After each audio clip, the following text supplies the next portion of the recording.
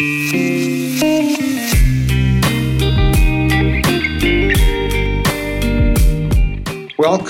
to the initial episode of the Lewis Brisbois BIPA podcast.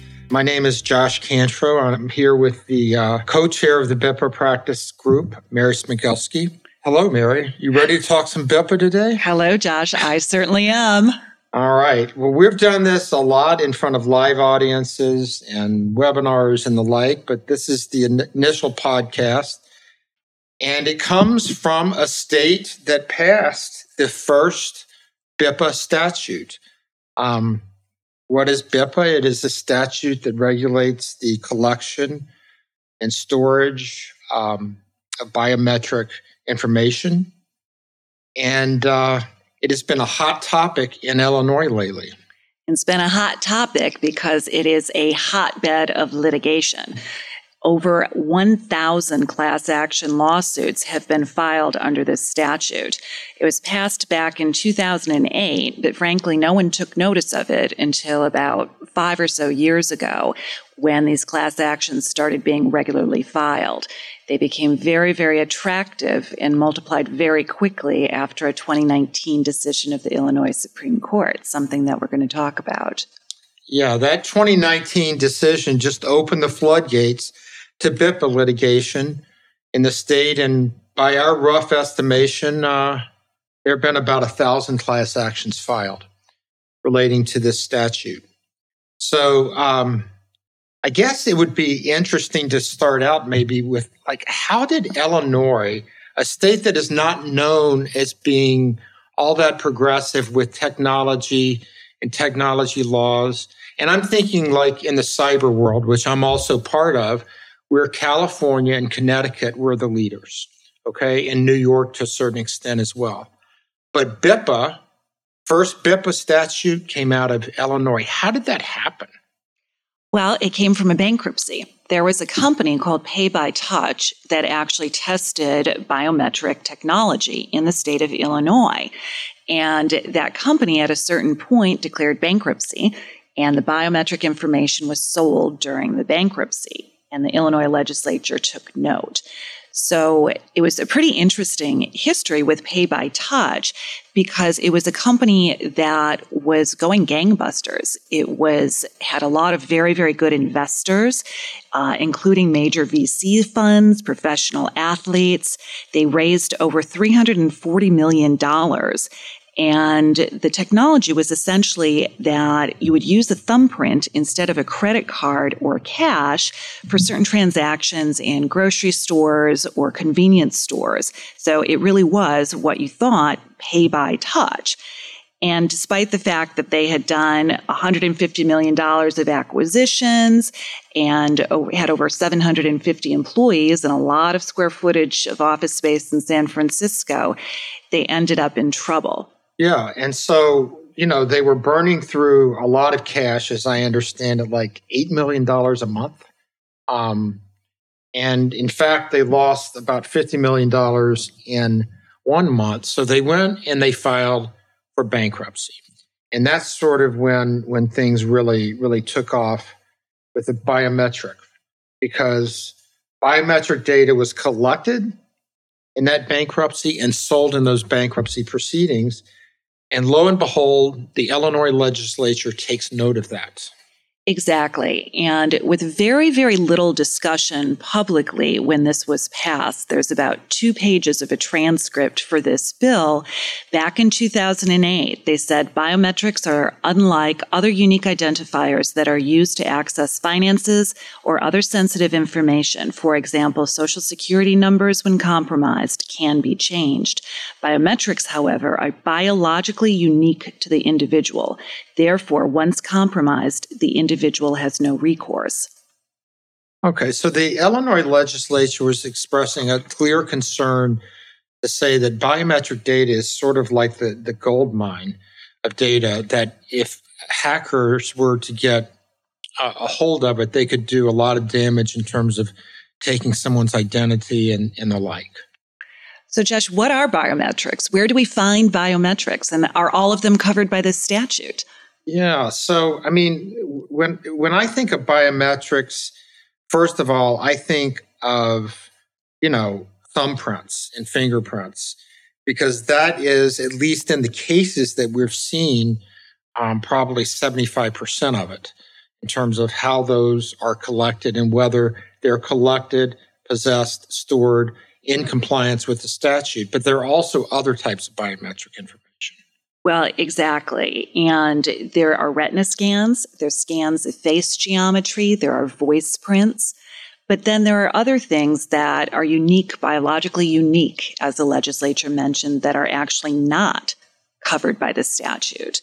And that's something that's very important because the statute is specific as to what it covers, and that's distinct from the types of technology that are out there and where these different types of technology is used. Because technology involving quote unquote biometrics can be used in timekeeping systems, for building security, for dispensing medication in hospitals, for laptop security, point of sale systems, on a safe, various commercial applications, and we've even seen it for certain school children paying for their lunches. Yeah, and all of those scenarios, I think, have come up in the cases that you talked about. In the last 5 years, there's just been an explosion in this area, and we've seen, I think, most of these in the cases and in the lawsuits that have been filed. So, from a practical standpoint, companies that do business in Illinois, and let me make clear that that is different than a company that is located in Illinois, because this statute doesn't just apply to a company that is physically present in Illinois, but one that does business in Illinois. And so they must comply with a number of requirements. And one of those is that they must notify employees and consumers if their biometric data, as defined by BIPA, is being collected, used, and stored. And they also must obtain prior written consent to do so. What are some of the other requirements? Well, they also need to have a publicly available written policy about the retention and destruction of biometric data and securely store biometric identifiers. And that leads to the question of what exactly is a biometric identifier? And that is something that's specifically defined by the statute. Yes, and the statute does define that, and it says that a biometric identifier means a retina or iris scan, fingerprint, voice print, or scan of hand or face geometry. Now, the statute goes on to define biometric information, and it partly incorporates the definition or the term biometric identifier in that definition. And it means any information, regardless of how it is captured, converted, stored, or shared, based on an individual's biometric identifier used to identify an individual. Exactly. And anyone who is a private entity who collects a biometric identifier or uses biometric information is covered by this statute. And that means any individual, any partnership, any corporation, any LLC, association, or other group, however organized. So this refers to and covers literally everyone. Does it cover governmental entities or agencies? So essentially, no. There are various exceptions to BIPA, and there are few, and we'll get into those in a little bit. Yes. It's interesting that the legislature passes a statute that exempts itself and other governmental agencies, but that's we will discuss that. We need to protect biometrics, yes. Except when we don't. Right, exactly. All right. So, I mean, the real reason we're here and that we're discussing this with you is not to get into like the minutia of definitions and the like, but the simple plain fact of the economics of this. And the fact that in these thousand cases that have been filed, most of them end up settling. And there are millions of dollars involved in these settlements. In some settlements, hundreds of millions of dollars involved, right? Exactly. And that is because BIPA provides for statutory violations or actual damages, whichever are higher.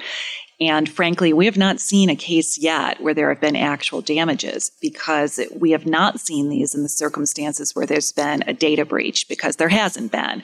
And we have not seen where there has been actual harm. But because there are statutory violations permitted, the money adds up very, very quickly. So that's interesting, because the legislature, as we talked about a few minutes ago, was concerned about the cybersecurity aspect of this. And to our knowledge, there has not been a reported cybersecurity breach involving biometric information under this statute. And so that leads to, there haven't been any cases that have alleged actual harm. Rather, all of the cases we've seen and are aware of have alleged statutory damages. Exactly. And the legislature itself said that they wanted to protect the public welfare and security and safety by regulating biometrics. They were concerned about anything that would be happening with that data and what if it would get out, if it was going to be destroyed. So it's very interesting also that there are those exceptions. Yes. Yeah. So we talk about the statutory damages. What are they? What does the statute provide? So the statute provides for $1,000 for each negligent violation, or $5,000 for each intentional or reckless violation. Now, the statute does not define what it means by negligent, nor does it define by what it means by reckless or intentional. Yeah, and it also doesn't really define what is a violation either. No, it does not. And that has been the subject of quite a bit of litigation and some cases that are currently up on appeal before the Illinois Supreme Court. Yes, and we will get into that throughout the course of this series. When is it that someone can actually file a lawsuit under BIPA? What do they have to show? They have to show very little to actually file a lawsuit. To have standing to sue, and let me go back a little bit on that. When these cases were first filed, all of us defense lawyers were looking at them saying, you have got to be kidding. There is no harm. There's been no data breach. There's been nothing that's been stolen. There has been essentially no problem here. Nothing has actually happened. And we were filing motions to dismiss, saying the plaintiffs had no standing because there was no harm whatsoever that had occurred. But fast forward, and that is a case that then went up to the Illinois Supreme Court and was decided in January of 2019. And then that tells us and instructs us who can actually file a lawsuit. Right. In that case, which is called the Rosenbach versus Six Flags Entertainment Corporation case, came up to the Supreme Court because there had been competing appellate decisions, intermediate appellate decisions, as I recall, that said, one said you do have to show actual harm. The other said you didn't. And Rosenbach reconciled those and said that no harm is required, that a mere statutory violation is sufficient to confer standing to sue. Now, Rosenbach was an interesting case because unlike so many of the cases we see that have involved time clocks where employees punch in and out with their fingerprint or thumbprint, Rosenbach was a case, actually a consumer case involving someone going into Six Flags. But what was really interesting and from the defense standpoint somewhat scary about Rosenbach was not just the actual holding, but the dicta. What was that about? Well, the court went well beyond a holding and a decision in that case. And the dicta was very, very consumer and plaintiff friendly. The court said this is no mere technicality. The injury is real and significant. It also wrote the precise harm that the Illinois legislature sought to prevent is then realized. And that is language that we have seen quoted over and over again in virtually every lawsuit that we have seen in this space.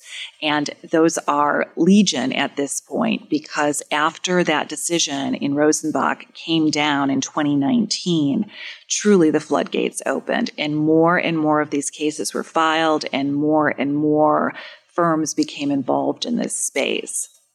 In that dicta that you just quoted, we also see in settlement demand letters and mediation statements. We hear about it from mediators when we're trying to get cases settled, right? And it really has had some far-reaching effects. And we've also seen it picked up by the federal courts that have, quoted and referred to the Rosenbach decision. Well, and it's interesting, Josh, because you mentioned the settlements, you mentioned the mediation, you mentioned the demand letters and the complaints. What about actual litigation? How many of these cases have been going through actual litigation? Well, that is interesting because they go through litigation in the sense that, and this is something we do on our team with our group, is we like to position cases for the best result possible through filing motions and the like, and then maybe getting into a mediation after that, where there's some doubt created about either whether the claim can proceed or whether some of it will be cut down or not. But the truth is that has been going on for years now, but there have been very few cases that have actually proceeded far beyond that. But in the past week, we have a breaking development, right? Our breaking development is that despite the fact that this statute has been around since 2008, we had our first BIPA trial that was tried as a class action case with a class of about 44,000 individuals certified that went to verdict. Yes. Yeah, that case went to verdict, and it was not a particularly pleasant verdict for the defense side of things, was it? No, it was not a good result for the defendant in that case. The jury determined that there had been reckless and intentional violations of BIPA, and the federal judge handling the case entered a judgment in the amount of $288 million. Wow. And that does not even include attorney's fees, because those petitions are going to be coming. That is correct. And we understand that verdict will be appealed. So it's likely that we will not have answers on that for several years. Yeah. And that verdict, again, what was interesting about that verdict is that it was in federal court. And federal court is somewhere that we try, whenever we get a BIPA case, we look at the complaint to see if this is a case that we can remove to federal court. And that is because we happen to be here in Chicago, where most of the BIPA cases are filed. They're filed in state court in Cook County, the Circuit Court of Cook County, which happens to be one of the most plaintiff-friendly venues in America. And this was so before BIPA was ever heard of, was ever enacted. Cook County has been a plaintiff-friendly venue, as have two downstate venues, St. Clair County and Madison County, which are outside of St. Louis. So we see a lot of BIPA cases filed there. Whenever we get those, we try to remove them to federal court, because the federal court judges tend to grant, or at least you have a better chance of getting a dispositive motion granted, and the juries tend to be more moderate. But that wasn't the case here. No, it was not the case here. And juries are always unpredictable, and clearly we'll look at all of the evidence in a particular case and enter that finding. It's been interesting, however, since that verdict came down, there have been some who have been very, very concerned. There have been others who said, well, this is not surprising. This is what we expected. And that includes the $5,000 intentional or reckless violation. That's right. And my standpoint, what I've heard about that is that, well, look, the statute has been around since 2008. This lawsuit that we're talking about that went to trial was filed, I think, in 2019. So by the time the lawsuit was filed, the statute had been around for 11 years. And perhaps the jury thought, well, this has been around for a long time and you're still not in compliance. Absolutely. And that does raise the question of what does a company need to do to be in compliance? Absolutely. And anyone today who is using anything that is even arguably biometric needs to be reviewing whether they're in compliance with BIPA. And there is technology that does not fall under the statute because it does not collect a biometric identifier as defined in the statute, but there's other technology that absolutely does. And our recommendation certainly is that unless you want to have your tech experts make that distinction and truly rely on it, put a BIPA policy in place. Right. Get in compliance with the statute. I mean, that is one of the key lessons, not only from this verdict that we're talking about, but from a lot of the settlements that have come in very, very high. Get in compliance. Now, we have seen some companies, they don't want to get in compliance. And so what they do is they just get rid of their biometric technology and they go back to those old-fashioned time clocks that are technology, from the 1920s or so. Which is not a bad idea, given what BIPA provides. Unless you need to be using biometric technology in Illinois, unless your business is fundamentally based on biometric technology, why take the chance with this landscape? Yeah, that is absolutely true. It is very interesting, isn't it, that although so many cases have been filed, not as many have been proceeding forward in litigation. Absolutely. And we're going to talk about legal developments in some cases that have proceeded in litigation, or at least enough to get some interesting rulings from both the state and federal courts in episode 2. So thank you for joining us for our initial episode. And please tune in as we continue this series and let your friends and colleagues who are interested in this area know about it. Thank you. Thank you, Josh.